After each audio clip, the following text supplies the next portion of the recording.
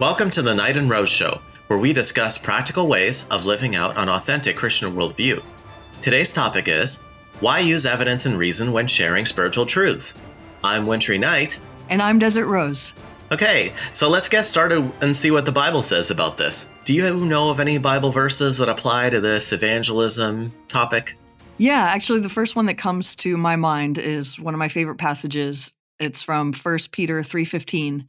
It says, "In your hearts, honor Christ, the Lord, as holy, always being prepared to make a defense to anyone who asks you for a reason for the hope that is in you, yet do it with gentleness and respect." Yes. So we are to always be ready to give reasons for the hope that we have, for what we believe, for what we know to be true. Mm-hmm. Yeah, I like this verse because people sometimes say to me, I don't have to learn how to give a defense for my Christian beliefs because either nobody asked me any questions or, I don't have friends who know about science or history. So, they kind of use the fact that, the people they are around don't really know or respect science. But I think that this verse basically says that you have to be ready to answer anyone. And there's a lot of people out there in the places where we live who do reject Christian truth claims on the grounds of science or history or philosophy. Absolutely. So I like this verse because it really charges Christians with being ready to communicate with people who are educated, who have university degrees, who are working in their workplaces, people who do have intellectual questions. So you can't just say, well, nobody asked me or whatever. I think God gives people work to do when they improve their skills. I don't know if that's ever happened to you, that you learned something and God gave you an appointment the next day with someone who asked that question. Yeah, that actually happens all the time. And I think people end up giving me more credit than I deserve because sometimes it comes across as if I just kind of know everything. And that's absolutely not the truth at all. But what happens is that I read something and yeah, just like you said, the next day somebody will ask about that thing. Yeah, exactly. Yeah. Neat. Okay, good. Give us an example of where like Jesus uses reason and evidence when responding to questioners. Well, one of the passages that I bring up all the time to demonstrate this to people is in Mark 2. And that was where a group of friends brought their paralyzed friend to Jesus for healing. And there were a lot of people. There was a big crowd, so they couldn't just walk right up to Jesus and ask for healing. So they lowered their paralyzed friend through the roof. And Jesus' initial response was that he saw their faith and he said to the paralyzed man, "Son, your sins are forgiven." So this was Jesus' concern. His biggest concern was to forgive this man of his sins. But then Jesus knew that the scribes around him were doubting him and accusing him in their hearts of blaspheming. Right. And they were thinking, well, who can forgive sins but God alone? This man is he sounds like he's claiming to be God. What on earth? This is blasphemy. And Jesus knew what they were thinking. And his response was, he says, "But that you may know that the Son of Man has authority on earth to forgive sins, I say to you, rise, pick up your bed and go home." Oh, so they get some evidence to confirm the theological claim.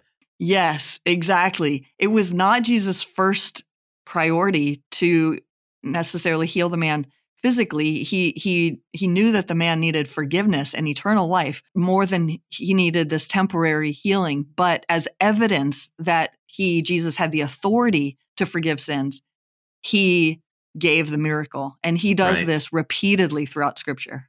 Yeah, very interesting. So is that when you want to use reason and evidence just to deal with people who are antagonistic or asking questions, or is it good for anything else? Well, there are actually several reasons I encourage people to learn apologetics, to learn evidence for what they believe. But another reason that comes to mind is it's really common for people to have doubts, especially when things don't go our way. And so knowing the reasons for what we believe, knowing the evidence for what we believe to be true is really beneficial to us when we encounter those times when we have doubts. Yeah. Have you ever encountered somebody in your own personal life where they had doubts? They didn't have the evidence to work through it? Yeah, actually, this has happened a lot because I used to hear people give their personal testimonies all the time about how they had Hmm. become Christians through basically, asking God for some sort of favor and then getting what they wanted. And so then they concluded it must be because Jesus is real. It must be that God is real and Jesus is Lord. So sure, I'll be a Christian. Yeah, that's not going to last. That's not going No. to work out in the long term. The normal Christian life is experiencing challenges, being called and being found faithful.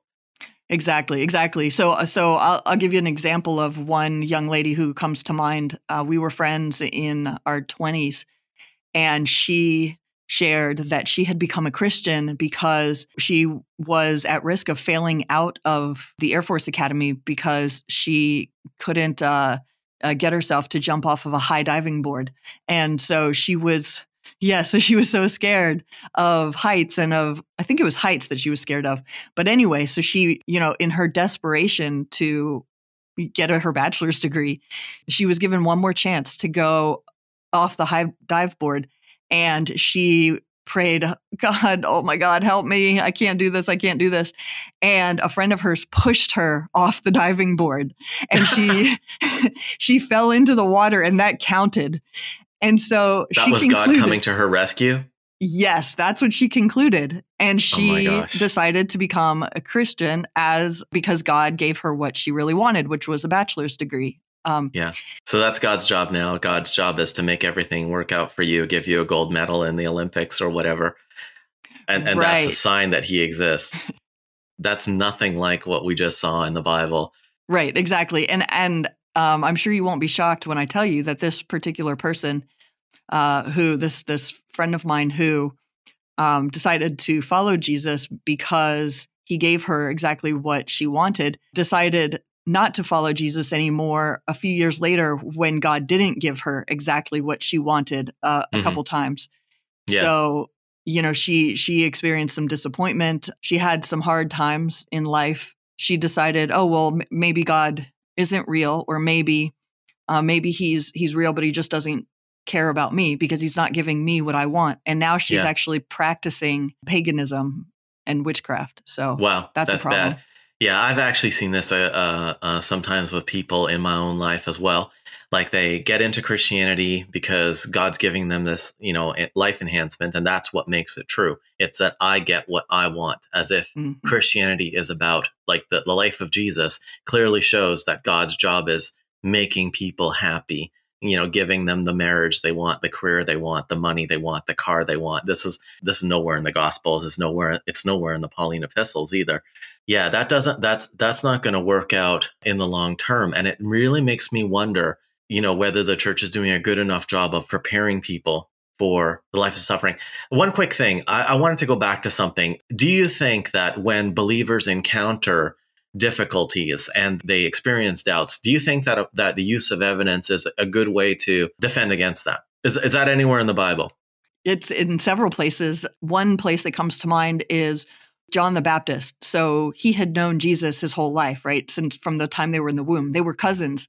So, and John had baptized Jesus and heard the Father's voice from heaven and saw the Holy Spirit descend on Jesus like a dove, and had experienced so much with Jesus. Then he found himself in prison. So that wasn't part of the plan, I don't think.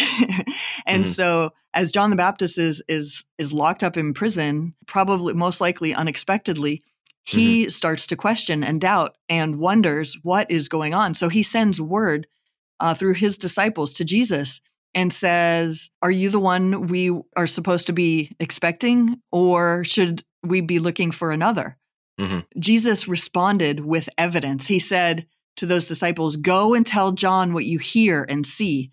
The blind receive their sight, and the lame walk. The lepers are cleansed, the deaf hear, the dead are raised, the poor have good news preached to them." Yeah. So he is just replying with all kinds of evidence. I I love that. absolutely love this. Yeah. Yeah. See, for me, like from a personal point of view, I think everybody who becomes a Christian finds something personally attractive about it. And for me, I'm always being discounted, at least when I was younger and didn't have the skills to back it up. I felt like that people didn't expect that I could do things. I'm probably because of my skin color. It's really neat to read in the Bible where somebody, says, are you really the person who can do this? And Jesus says, I'm doing it, Right. So it just strikes me. You don't expect me to be able to do this because you're expecting someone else, but I'm the person who can do it. And it's just subjectively speaking, that's one of the things I like about Christianity. And it doesn't surprise me, that's something that you value within Christianity, because I've seen you live this out. And I know that you have a lot of experience having conversations about Christianity with smart people and accomplished people in your workplace. And so, I think it'd be valuable for you to share what you have found. I use this approach all the time in the workplace. And you're right. Initially, people look at me and they go, doesn't look like you would know this stuff, but I think it's a very challenging environment in the workplace, because when you're working in information technology, the first job I got was in a startup, and a lot of the people there had master's degrees. One guy had a PhD from Northwestern. It was a very challenging environment. And these are not people who are struggling in life. They're married, they have children, they have homes, paid off homes. They're wealthy, they're stable, their lives are stable, but they don't have any interest in Christianity. They may have grown up as Christians, but they're not interested in Christianity, especially now that their lives are going so swimmingly well. So if you don't have any kind of felt need to, capitalize on to start conversations, then really a wonderful way to get along with this is to focus on truth and just say, oh, well, I'm not here to hear about the terrible situation that you're in. I'm not offering Christianity to deal with that. And besides, you don't even have that. But what I am offering Christianity as is truth. So if you're interested in knowing the way the world really works, I can give you some evidence to show you that you should consider Christianity and the Christian worldview as being true.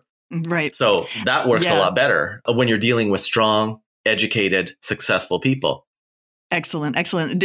So could you give an example maybe of a situation like that? Oh, sure.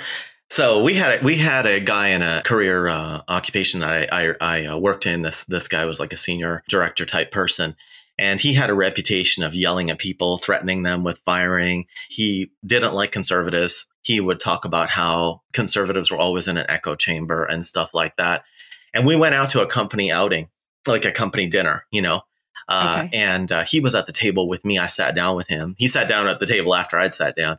And he started saying, there's a lot of people in the office who don't really talk about their real views. They're really quiet all the time. And I felt he was taking a shot at me because I'm very careful about who I talk to in the office. So it may have gotten around that I was willing to talk about my views, just not with him because he was a bully.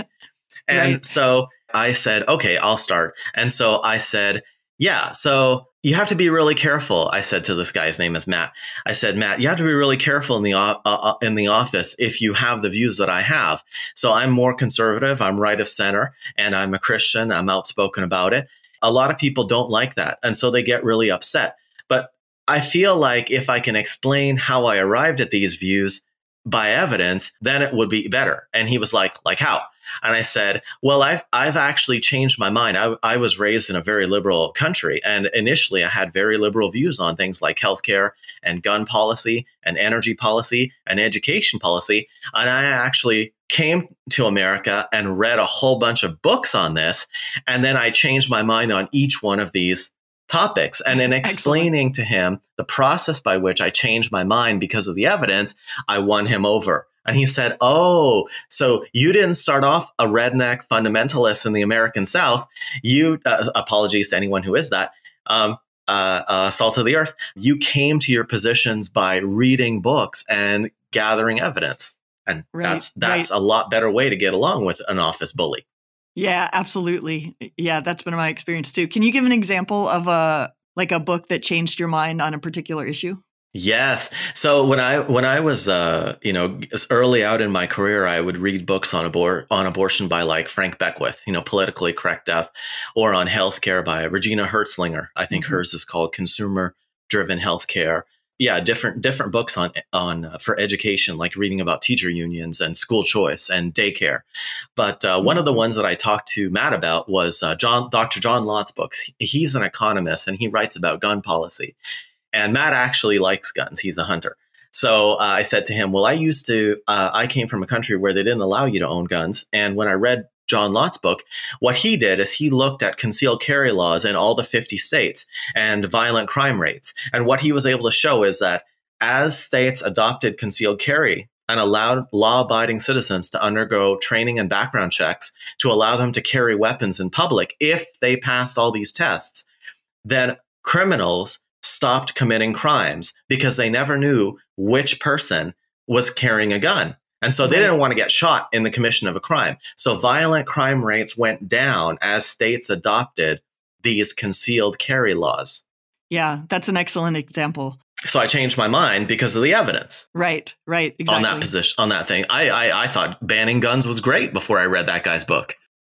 That reminds me of a conversation I had not too long ago at the gym with a leftist woman who heard me say something about how a lot of my friends were leaving California because of bad policies. And she was really confused because she thinks, California, that's like the utopia land where socialist policies are in place and things like that. So she asked me, what are you talking about? Like, what do you mean why are people leaving California? And what do you mean policies? Like what policies, what reasons? So a few of the reasons that I mentioned were, well, first of all, it's too expensive. Secondly, the homelessness problem is growing exponentially. Oh, yeah. Another is that crime is way up due to leftist policies. I've seen videos of this on Twitter. People are just walking into stores. Apparently, they can't prosecute you if you steal $800 or less. Yes, exactly. So I said that to her. I said, you've seen these videos, right, where people like walk into a store in broad daylight with a bag and a calculator, and they just put a whole bunch of stuff into their bags and walk right out of the store, just making sure that they don't steal more than $800 worth of stuff, because the law now in California is, I don't know if it's statewide or if just certain areas, but where crime is skyrocketing, there are policies that you can't be prosecuted. Did she know about the policies? What are the policies? No, she said she didn't know anything about this. She said, no, that I haven't heard anything about that. And I encouraged her to maybe think about broadening her sources of news if she hadn't seen that, because I had seen dozens of videos like this. Yeah. And she said, well, why do you think homelessness is up? Why do you think it's expensive there? And things like this. So I brought up, the decriminalizing of criminal behavior, like I just mentioned. Cash bail. You can, yes. Yep. Right, exactly. I brought up rent control, minimum wages, policies like this. She thought these were all great policies. She's like, why would rent control or minimum wage contribute to problems? Those are great policies. Well, I used to think that too. I used to think rent control was good and high minimum wage was good. Then I read an economist named Thomas Sowell. Yes, exactly. Yeah, so I referred her to him, actually. I explained why rent control results in less available housing, crummy options insofar as they do exist, and then higher prices for the housing. And, explained all of that. I explained why minimum wage leads to people being out of work and then, living on the streets and being replaced by technology and things like this. And she just kept saying, that doesn't feel right. No, I don't think you're right, because it doesn't feel right to me. I had an experience like that with a liberal philosopher in Seattle. And she was telling me, she was a philosophy student, not even a real philosopher. And she was saying to me, when we raise minimum wage, everyone's going to be able to, live off these salaries. And I said, what's going to happen is that businesses like bookstores and restaurants that are operating on a 4% margin right now, when you increase their wage expense by 10 to 15%, for all these benefits, they're going to go out of business. She said, no, they're going to get the money from somewhere. And of course, you can look up stories in the Seattle newspapers about all these businesses that closed because of this. Anyway, the main point we're making is we're getting into too much policy. But I mean, this approach of changing your mind with evidence, this is how you present Christianity to people. You say to them, like, I investigated these, Christian truth claims, and I ended up looking at a lot of evidence. And this is how it works in the Bible is when you ask me questions, I give you the evidence. I think we need an example. Have you got a good story to show how you were able to do this specifically on a Christian topic? Yeah. So one of my favorite stories to recall is when I was working at a church with a progressive Christian pastor. I mean, he actually wasn't a Christian at all. What? But, people use that term because they don't want to get rid of the label Christian, but they don't believe much of anything that the Bible says. And he worked in a church? Yes, he was a pastor. Ordained by the United Methodist denomination. Uh-huh. And he was using his position to try to draw people away from Christianity. Wow. He would come to me he had decided that I was a great target for trying to convince me to leave Christianity. Mm-hmm. So he was on offensive, on offense, coming at me with, well, the Bible, contradicts itself all over the place. The Bible, not trustworthy, and all these different, miracles are not possible. And so I would respond to him, to each of his objections. But one day I decided, I'm tired of being on defense. I'm going to go on offense. And so I went in to work and asked him, tell me something. What do you do with the minimal facts regarding the life, death, and apparent resurrection of Jesus? This is an argument for the resurrection based on the core historical facts that are admitted by a wide range of scholars, left, right, and center. Exactly. You surface these facts using standard historical criteria like multiple attestation, enemy attestation, early attestation, and so on. Everyone agrees to these facts based on historical methods, and then you make an inference that the resurrection is the best explanation of these facts. So this is the argument you're using with him. Yes, exactly. Yes, great summary. Exactly. So I asked him, because I knew that he was well read on the people who agreed with him about why Christianity is not true. So I asked him, I was sure he was familiar with these facts, and I asked him how he explains what the disciples concluded was a resurrection from the dead. Right. And his response was, well, something happened. And so that was his response. That was his response. I said, well, of course something happened, but what do you think happened? And he said, well, fortunately, I don't have to know. And I was just kind of laughing. Yeah. I said, well, you can't just, attack Christianity for having. He has to either deny one of those minimal facts, right, or he has to propose a naturalistic, non-supernatural explanation that accounts for those facts better than the resurrection. Yep, exactly. That's his job. Exactly. Yep. And he was unable to do any of that. And I pointed that out to him, and he said, well, fortunately, unlike you, I don't feel the need to know everything. I said, well, don't you think that if there is one thing you should seek out the answer to, it would be this question? I mean, if there's any chance at all that Jesus was who he claimed to be, the stakes are pretty high here. And he kind of looked down and then, trying to think of something to say to come back at me. And he goes, get out of here. Just go, get out of my office, close the door. And it was absolutely hilarious. I was laughing so hard. It was hard for me. Yeah. To leave. This reminds me of a scene from American Sniper where the main character is explaining how in the world there are sheep and there are wolves and there are sheepdogs. So this guy is busy wolfing around in the office. Yes. Scaring all the sheep. Yes. And you step in there and give him this argument. What happened? Like, what was the net result of this? Yeah. So, I think a lot of Christians think that the reason that we share truth is just in hopes that people will become Christians. And if a person doesn't become a Christian, then we've just failed miserably or something like that. But what I actually saw from this experience was that this guy did not become a Christian. He was very hard-hearted. He was determined to be the Lord of his life and do things his way. He was very, very far left on all issues. And he did not want anyone telling him how to live his life at all, certainly not God. So he did not become a Christian, which didn't surprise me at all. But what happened was he gained some respect for evangelical Christianity that day, for historical Christianity. And he actually stopped trying to pick on and draw people away from Christ for as long as I was around. And so, he didn't become a Christian, but a lot of sheep who were not going to learn the evidence for themselves were protected for the remainder of the time that I knew him, all the way until he retired, because he knew that if he brought up some sort of attack against Christianity and I was around, which I always was because we worked together, that he was going to get buried in evidence. Yeah, that's fantastic. So some people are going to reply to what you just said and say that's not good enough.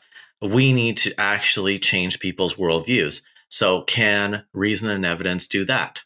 Yeah, so that's another reason, of course, to share evidence. People actually do become Christians as a result of the evidence. It is simply not true that no one becomes a Christian through evidence or arguments for Christianity. I can name a whole bunch of people who Give us an example. But one of my favorites is David Wood.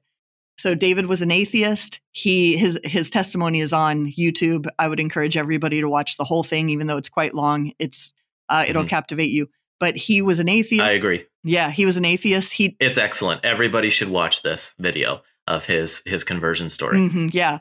He had actually tried to kill his own dad by hitting him in the head over and over with a hammer just because he thought it was interesting to watch someone die. And as an atheist, he was in prison. He had a roommate or cellmate who was a Christian, and he just thought it would be fun to kind of destroy this cellmate's worldview. So he started studying the evidence in order to crush his cellmate. And David ended up becoming a Christian himself. And he has had a tremendous impact on the world. Oh, yeah. Yeah. He's a famous Christian apologist who has a huge effect with his podcasting and so on. Yeah, exactly. He's on YouTube. His videos get banned about as quickly as he can make them, but then he appeals and they usually get restored. But his video he speaks out against Islam and atheism, and he's absolutely excellent. Right. So let's talk about another benefit of this. So I was talking about in the workplace, you can definitely stand up, to bullies in the workplace if you explain using evidence how you got to the positions that you hold. People tend to respect that more, even in information technology. Their caricature of you is that you're a fundamentalist. Right. But if you explain how you arrived at your view and that you previously held another view and that you considered many views, then they tend to be less aggressive. So does that work culturally? Does that apply in the broader culture? Are Christians, should we be learning how to make a case using reason and evidence in order for the culture to consider the Christian worldview a live option? Absolutely. Yeah. One of my main goals usually when I share evidence for the truth, when I share the truth and then I give evidence for it, one of my main goals is to demonstrate to people that Christianity is a reasonable, rational, evidence-based worldview for which there are reasons to believe it is true. We live in a time when Christians are being pushed out of the public square, silenced on social media, fired from their jobs for being Christians, for being conservatives, being silenced all over the place. There are all these claims that we are anti-science, that we are anti-intellectuals, that we shouldn't be taken seriously. The reality is that it's a very rational worldview. And I believe that if Christians were able to give a couple of reasons, of evidence-based reasons for why Christianity is true, we could really change that stereotype of Christians, and some people would realize, of course, there are radical leftists who just hate truth, who hate light, and who want darkness to dominate. But there are a lot of people kind of in the middle who are just following the zeitgeist kind of the day, and who are being persuaded because of the Christians they interact with that it is an irrational worldview. We have an opportunity to demonstrate otherwise, to demonstrate that we do belong at the table of ideas. We do belong in academia. We do belong in the scientific fields. We're going to have to get over, being all upset and offended when someone calls us a name. That's going to be part of it. It always has. It always will be. This reminds me of a paper I read by William Lane Craig where he talked about he entitled this "In Intellectual Neutral." He actually did it once at the Wheaton College. There was this big gathering chapel, and I was there. I was actually visiting and heard him deliver this. It's a very stirring account where he says Christians need to get to work on studying and in order to be able to give a defense and an explanation of the Christian worldview. And I would say that nobody has made a bigger difference in the university than Dr. Craig with all these debates that he does. Although when I had him debate at my university, I was the timekeeper. The organizers, they organized this as a surprise for me, all my friends from Crusade. And they brought Craig out to debate at my university, and I was a timekeeper. I remember afterwards, we had a chaplain on campus, and he said, debates don't change anyone's mind. What do you think about that? Do these debates work? Does using arguments and evidence, get us a hearing in the culture? Do people show up for these debates? That's actually really funny that William Lane Craig said that people don't change their mind. Was it Dr. Craig you said who? Oh, no. The progressive chaplain. Oh, I'm sorry. At my university after the debate, he said, okay. These debates don't change anyone's mind, because he had been there for, I did my bachelor's degree there, and he'd been there for 4 years. He had never seen this many people show up for any kind of Christian event. Right. And he had all kinds of John Dominic Crossan and Marcus Borg books, the Jesus Seminar people. This guy was a real leftist, possibly an atheist. Yeah. And he was annoyed, I think, that we had packed in several hundred people, into a room. Yeah. So that reminds me of one of my favorite stories. Lee Strobel was talking to a friend of his who was the director of Atheists for America or something like that. And Lee Strobel had the idea of having a debate between a Christian scholar and an atheist scholar. Lee's atheist friend was like, "Oh yeah, absolutely, let's do it. Oh my goodness, that's such a good idea." Thinking we're just going to put this ridiculousness of Christianity to bed. And so, of course, the Christians chose William Lane Craig. The atheists chose a man named Frank Zindler. And what happened was almost 8,000 people showed up in person to attend this debate. It was at Willow Creek Church in Illinois. Yes. This really happened. Yes, exactly. Yeah. And it ended up being broadcast as people were sharing about the upcoming debate. It ended up being broadcast live by 117 stations coast to coast. And what happened was 82% of the non-Christians in attendance said in their form that they filled out after the event that the evidence presented for Christianity was stronger than the evidence presented for atheism. So this is 82% of non-Christians saying the evidence for Christianity presented was stronger. And 47 people that night who were in-person attendees became Christians. 47 people from a 2-hour debate.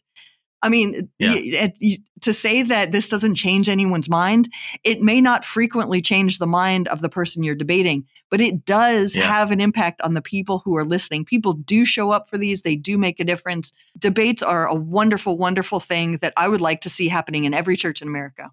Yeah, and at least they could be showing the DVDs of these debates. I remember when I was a college student, undergraduate, I was reading on Leadership University, leaderu.com, leaderu.com. I was reading all the William Lane Craig debate transcripts, and then I was ordering the VHS tapes and the audio cassettes of all his debates as a student. So, this is how I got to be where I am today. I like watching debates as well. I actually tend to prefer to watch them like playbacks, after they've been recorded. More than I like to watch them live, because then I can hit the pause button and take notes. I'm not so much of an oral learner. I'm a visual learner. So I take notes on debates and then kind of review my notes. And as I see my notes, I'm learning the material. But this also, in addition to having an impact on my mind with the information, it's also been really beneficial for my character to watch men disagreeing on the most critical topics that you could, disagree on, but doing so with calmness and collectedness and respect the way Dr. Craig does. They're absolutely phenomenal. Right. I also read, a lot of books as a visual learner. Mm-hmm. So, these are a couple of the ways that people can learn this information, whether they watch debates, read books. What are some other ways that you learn evidence? I like to listen to debates and lectures. I have maybe 100 audio lectures from places like Veritas Forum, Stand to Reason, Access Research Network. They have amazing resources on design and evolution and intelligent design at the cosmic level. Actually, I'm reading a book right now I have it in print, The Comprehensive Guide to Science and Faith. Oh, yeah. That just came out recently. Yeah. And it's a book for beginners. It's got short chapters, 15-page chapters on a whole bunch of different topics by a whole bunch of different authors I really love.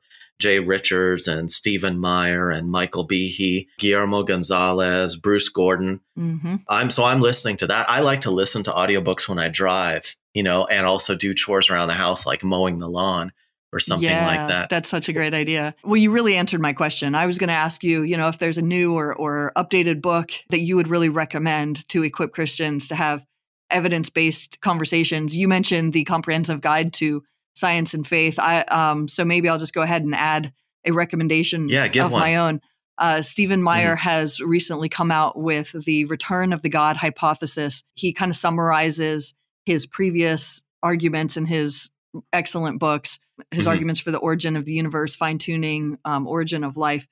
And he kind of, takes a step further in his newest book and reveals, who he thinks this intelligent designer might be, using just a ton of scientific evidence. And really, I think Stephen Meyer is someone who everybody should be familiar with. And especially his excellent work. He's really just about, the best that we have. I'm a huge fan. I agree completely. He's definitely the man for our times and someone that every Christian should know. Mm-hmm. All right. I think it's a good time for us to end this episode. So everyone listening, if you like the content, please like, comment, and share. As always, you can find the references for this episode on wintrynight.com. That's WINTERYKNIGHT.com. We appreciate you taking the time to listen, and we'll see you again in the next one.